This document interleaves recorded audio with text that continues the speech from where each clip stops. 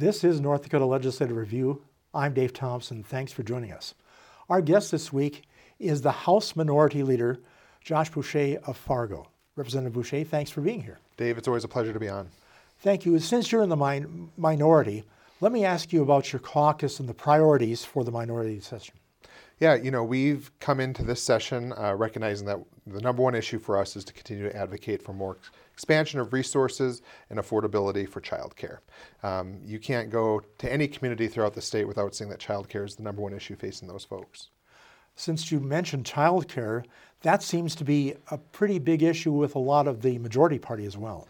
Absolutely. I left the organization session in December feeling really good about the fact that I think this was the first time in a long time we heard all the leaders across parties, across chambers, the executive, the legislative, all saying, if we do anything, we need to make sure we address childcare this session. And that helps with the workforce shortages. Absolutely. Childcare workers are the workforce that supports our workforce. Without us having quality, affordable childcare throughout the state, other parents aren't able to go to work. And we're seeing that strain be put on our, whether it's healthcare, whether it's in education, industry, you name it. So what needs to happen in childcare to make this work? Well, we're really looking at a three-prong approach. First of all, we need to make sure that we continue putting resources to making it more affordable by helping with child care assistance program. That was boosted with the COVID dollars coming out of the pandemic. We need to put some state dollars behind that as well. The second part is making sure that we're providing opportunities for capacity. So how are we making sure we're growing spots throughout the state that are quality, that are in all sectors throughout the state. And then third, and probably even more importantly, is making sure that we're able to pay childcare workers what it's worth to do that job. But your middle point there about spots, I'm hearing a lot of people around the state saying, we would love to get into childcare, we'd love to get back in the workforce, but there are no spots available right now. Absolutely. That's one of the, fun parts of the funnel that's keeping people out of the workforce. Besides childcare then and the workforce development, what other big issues are you looking at this point? Well, we're really excited about the opportunities the state has ahead for us when we look at the resources financially that we have right now. But a lot of these are one-time resources. So we're finding ourselves a lot of times with being opposite of the majority party of trying to be the fiscal conservatives. My first session was 2013. We had $1 billion surplus. 2 years later, in 2015, we had $1.5 billion deficit. When we depend more on oil, that makes our budgeting much more volatile. So we want to make sure that when we're doing things like childcare, workforce enhancement programs, funding roads and bridges and schools and healthcare, that we're doing it in a way that's sustainable regardless of our revenue sources. Since you brought up oil, it seemed to be a little bit tenuous at times in terms of a revenue stream. Yes, absolutely. And we're becoming more and more dependent on it. We're putting more in the general fund. Part of that, I think, is us being honest about how we budget. We don't move it at the end. We bring it in the beginning, and we use it as a funding source.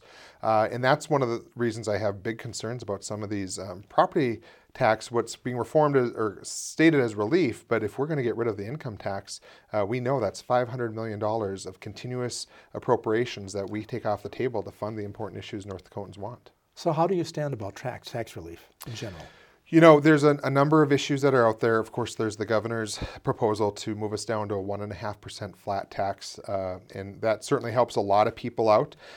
But again, that's a long-term solution, and that takes money off the table. So right now, we're looking at Representative Heinert here out of Bismarck has a proposal to extend the temporary tax relief in the income tax category that was provided out of the pandemic. So looking at how can we maybe support something like that. So there are lots of proposals on the table. Absolutely. And then in the Senate, I'm in the House, so the Senate is talking about property taxes. So we'll see what comes out of that proposal from Senator Shively. So I have to ask the question because I've often wondered about this. Property taxes are not levied by the state. And when Governor Burgum talked about his opposition to lowering property taxes with state dollars, he said it's often that the other local governments will raise the mill levies. Yeah, we've certainly seen that, and there's some levers that we can put on that. But the reality, too, is this has been an environment where housing values have increased as well. And so I work in real estate when I'm not here in Bismarck, and people are loving what they're able to sell their houses for. That's great. That's an awesome asset for them.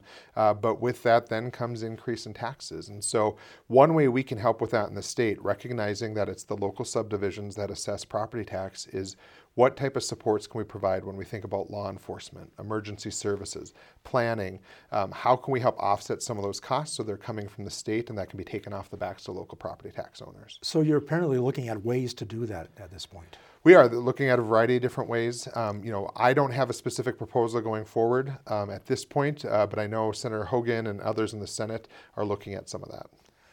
Well, that just begs another question. The Senate's got 4 Democrats. You have 9? 12. 12. So you've got 16 Democrats in a legislature of 141 people. How do you make a difference? Yeah, it's a good question. We get it a lot. But we continue our path forward of making sure that we hold the majority accountable. We work with them on issues that we agree on, and then we hold them accountable for the issues that are creating distractions and aren't focuses of the reality of North Dakotans' everyday lives. We have had small numbers for a couple sessions now, but we've always been a part of the ruling majority. When you look at Medicaid expansion, how strongly we fund K-12 education, the expansion of supports through behavioral health and addiction services, we've been a part of all of that. I was going to say that partisan issues are few, but they do get a lot of coverage, so to speak. You're right. And the beauty of us being a citizen legislature is that every idea gets an opportunity for a conversation. That becomes a management issue as well for us as the legislature. And so while I hope some of these, for lack of a better word, culture war issues that are being introduced by a lot of the extreme wing of the GOP caucus can be subsidized and get out of the way so we can really focus on childcare, K through 12 funding, making sure that we have the water infrastructure projects going forward and all the other needs that people are really paying attention to. Now, I asked Senator Hogue this question last week. Minot still has a lot of work to do on its flood control project. The Red River Diversion Project seems to be now fully funded from Correct. The last session.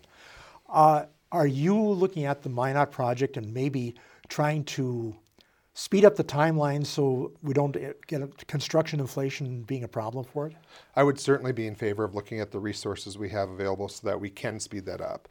We saw how much savings we get with the Fargo or the Red River Valley Diversion Project by speeding that up, and Minot should get that same opportunity, especially when we have things like the Bank of North Dakota, we have the Legacy Fund, we have all our piggy banks, for lack of a better word, are full, so we have some resources to leverage, whether we look at some additional bonding or is it cash that goes out the door to pay for those projects. Well, you mentioned the Bank of North Dakota. It's North Dakota's asset, and and you've heard a number of states have been looking at. Absolutely. Can we do the same thing North Dakota's doing?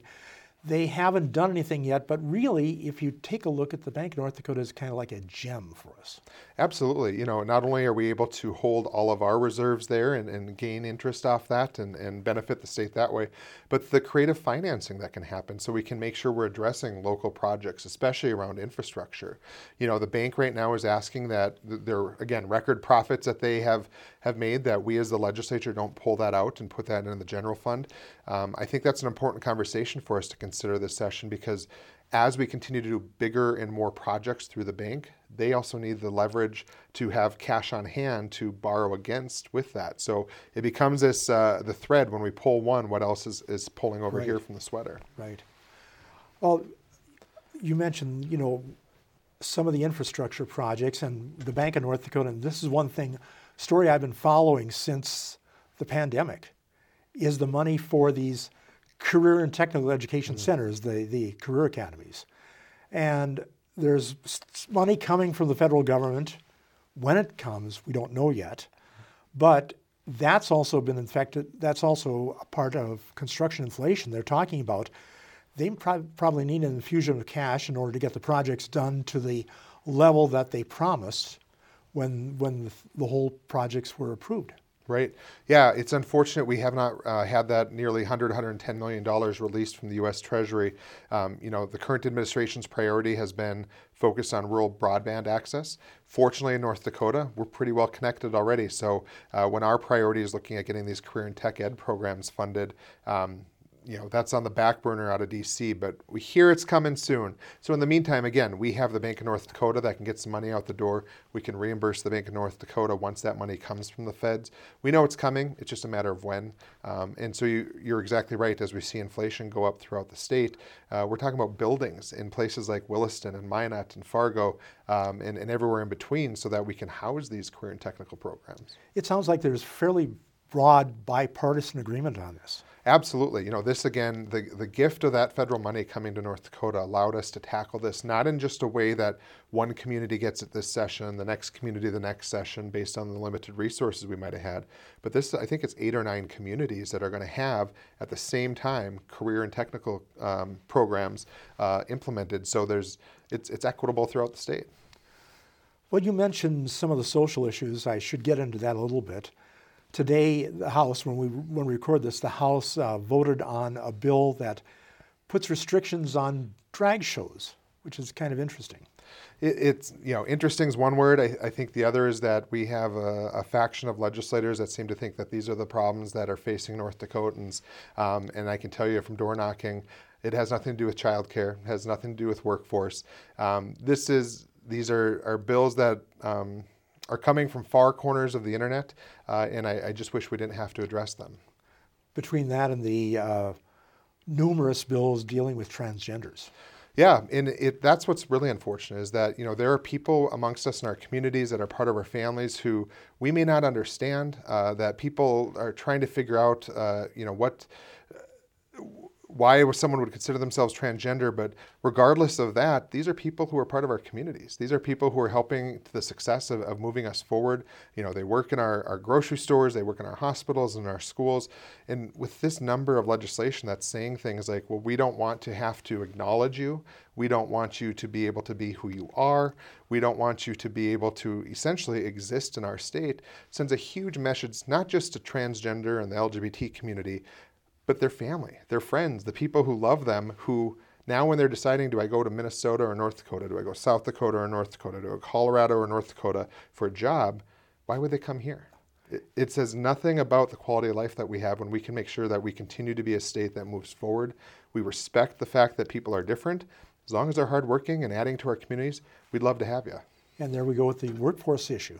That all kind of blends together almost. Absolutely. And the unfortunate thing, Dave, is I think for many of the listeners and the watchers of this is to understand is when we lose physicians and teachers because of some of these issues, every community hurts. Every child gets hurt. Every patient doesn't have access to a doctor.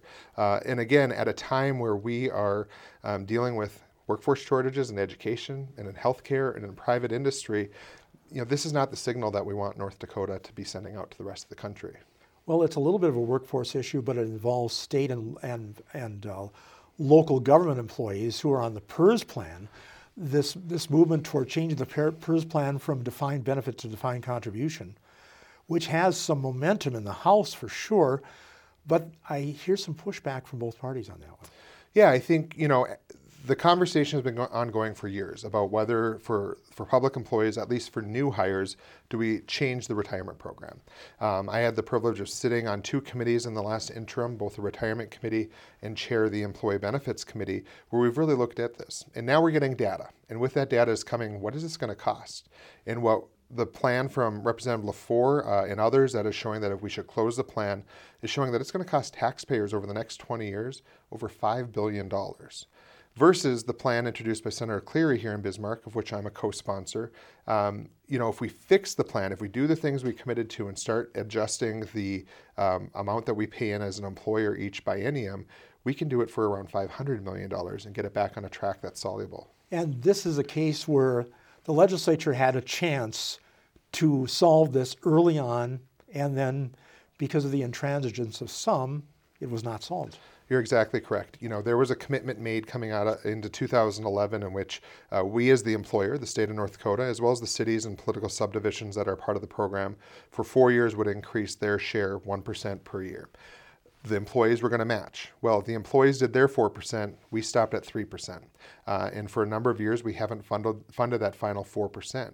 Now, we compare that to the Teachers Fund for Retirement, in which both the employer and the teachers did that 4%. Teachers Fund for Retirement is on a path to be solvent in the next decade.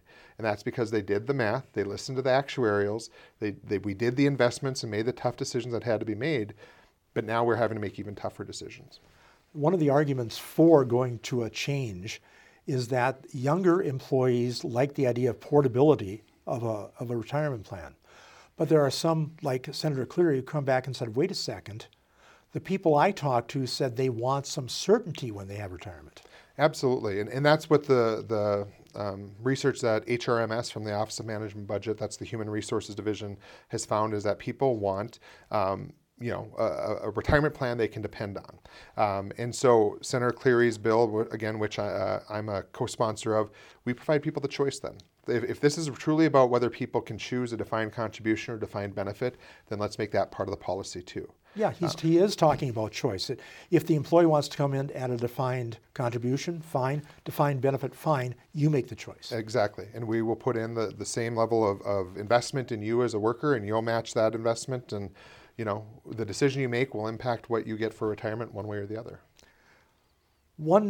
I think it's a huge issue myself about this idea of animal agriculture and having a carve out of the North Dakota corporate farming law to allow corporations to invest in milking operations, swine operations, turkey, chickens, whatever you want to call it, and cows. And there seems to be a lot of support by some, but there's still some pushback from some farm organizations. Yeah, first of all, the voters spoke on this. Nearly 67% of voters rejected the idea that we want someone other than our family farmers owning farms and ranches in North Dakota.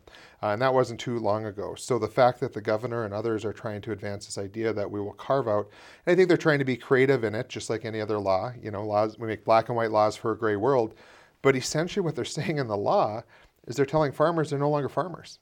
It's essentially taking out of the definition of a family farm, hog operations, ranches, these facilities. And the challenge there is there's other ways that this can be done. It's already being done.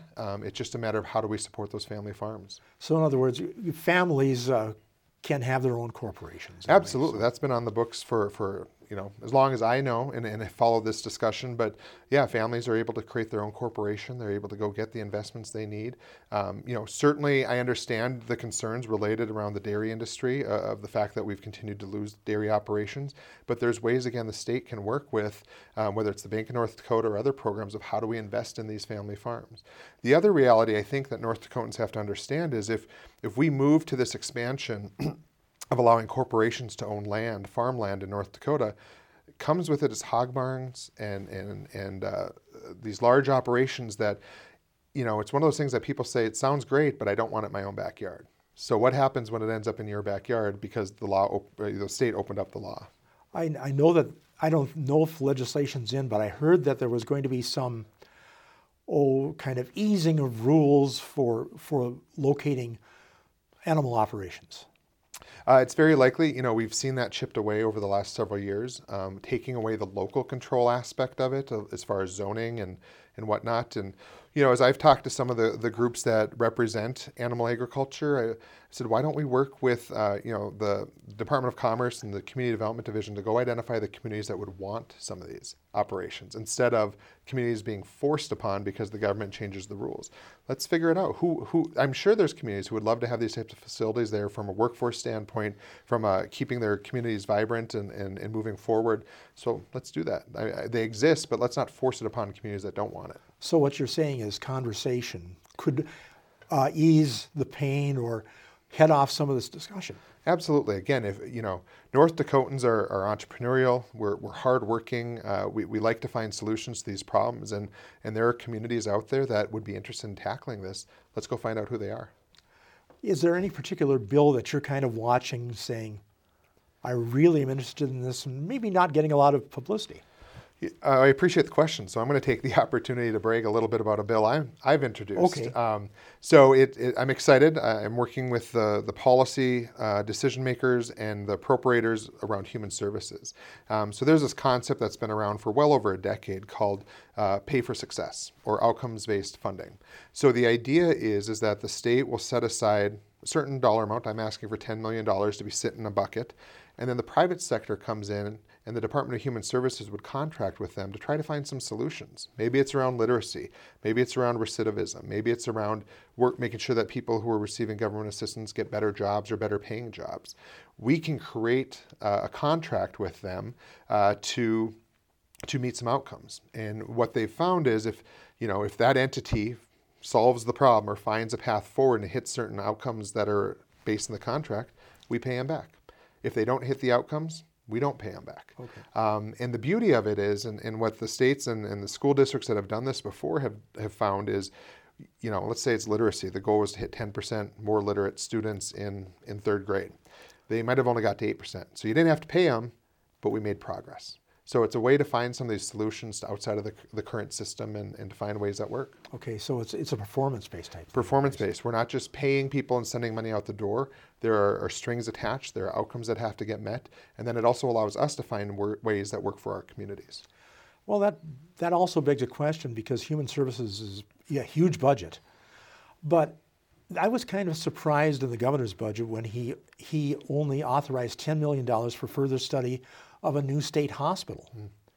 And, there were interim committees and several reports for years saying we need a new state hospital, but yet we're kind of kicking the can down the road a little bit.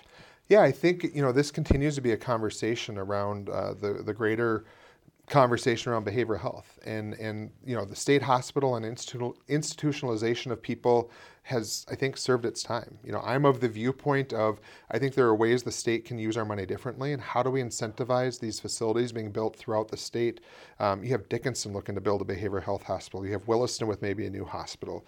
Minot's going to open up Trinity sometime this spring. Grand Forks, Devils Lake, they're all looking to build new facilities. How can we incentivize for them to make sure they have dedicated behavioral health beds so that when people are sick or dealing with a crisis, they're able to stay in their community, be close to their family, be with the support network they have, and then a place like the state hospital, maybe for the people who we don't have the resource in those communities or the expertise, they can go away for a little bit, be taken care of in a facility that can meet their needs, and then go back home and continue their care. And that basically follows the dictum that the best treatment is local treatment. Absolutely, yeah. And behavioral health, I think we're getting closer and closer where we're looking at behavioral health as a part of our entire health care, right? It's no longer that the health I have in my head is any different than the health that's in my leg. And how do we make sure that we don't expect people to go get certain types of treatments 6 hours away and stay overnight and live in a hospital when they can have those services provided at home and they can be home every night. I have a totally different question. And there are a number of bills, and I think most of them are in the Senate, about carbon dioxide pipelines. Should we have carbon dioxide pipelines? Summit Solutions is trying to get carbon dioxide from ethanol plants in the upper Midwest and store it in North Dakota. There seems to be some pushback from some legislators. What are your thoughts on that? Yeah, it's definitely an interesting conversation, and one that I've paid attention to ancillarily, knowing that it's mostly happening in the Senate right now. So we'll see if it comes over to the House. But I think first and foremost, as we look at continuing industrial development around the state, whether that's in-place facilities or the arteries such as pipelines that get product to different parts of the state, we have to figure out how to balance landowner rights with the opportunity to develop. And the term of the government continuing to use eminent domain for development is something that's scary to people, especially when you think about farm families. Again, we're talking about the land they've had in their family for generations, they've invested in. So I think if our time was more focused on how do we make sure we find better balance in there versus saying you can or you can't do that, would provide for better outcomes. Do you think that Summit has been above board dealing with landowners, or are there issues there? I don't live in any of those communities where the pipeline is coming through, so I only hear from some landowners and I hear some from Summit. So, my message to Summit specifically as I visited with their folks is to continue is make sure you're taking care of our landowners. Make sure those are our families. They're going to be here long after Summit's come and gone. So we need to make sure that they're taken care of. There's another issue that's sitting on the table, and I'm kind of watching it too, is this idea of getting Bakken gas from, into the valley into central North Dakota. $150 million seed money, $150 million, and there are no takers because they're trying to find enough customers to get it done. And there's some talk of maybe some tax incentives or some other ways to sweeten that pot. Where do you come down on that? Yeah, again, to expand on kind of your introduction of that, is looking at how can we reduce flaring, how can we make sure that we continue responsible development of our energy resources, and put that one-time natural gas into a pipe and take care of communities throughout the state. It's talked about specifically about getting it out east so it can get into different industries. But what the beauty of that is, along the pathway, the northern corridor of the state and the center of the state who don't have natural gas would have access for lines to pipe off of. So, I'm certainly open to different ways. We just passed out of the House last week, I believe it was, a property tax incentive.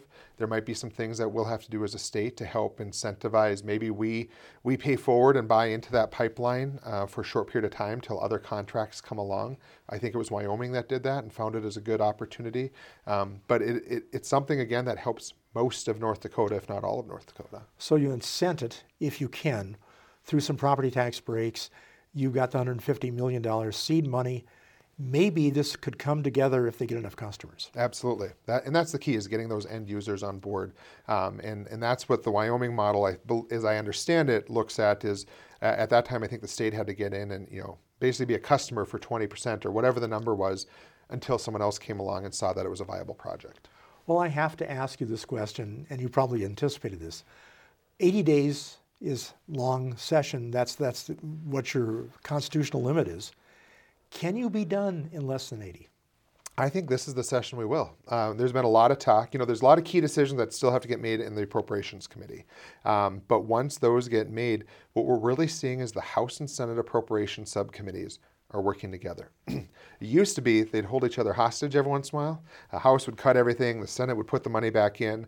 But what we're seeing right now is, so for instance, the Department of Human Services budget, those folks are talking. They're making sure that when something comes over from one chamber to the next, that it's in a format that's likable to everybody, so we can spend less time, especially in those last 2 weeks, of just sitting and staring at each other to see who's going to flinch first as far as the Senate or the House. So I'm hopeful, but we still have another 60 days to go. And with that, we've run out of time. Sorry about that. Thanks, Dave. Always a pleasure. Our guest, Josh Boschee, the House Minority Leader. He's from Fargo. For Prairie Public and Legislative Review, I'm Dave Thompson.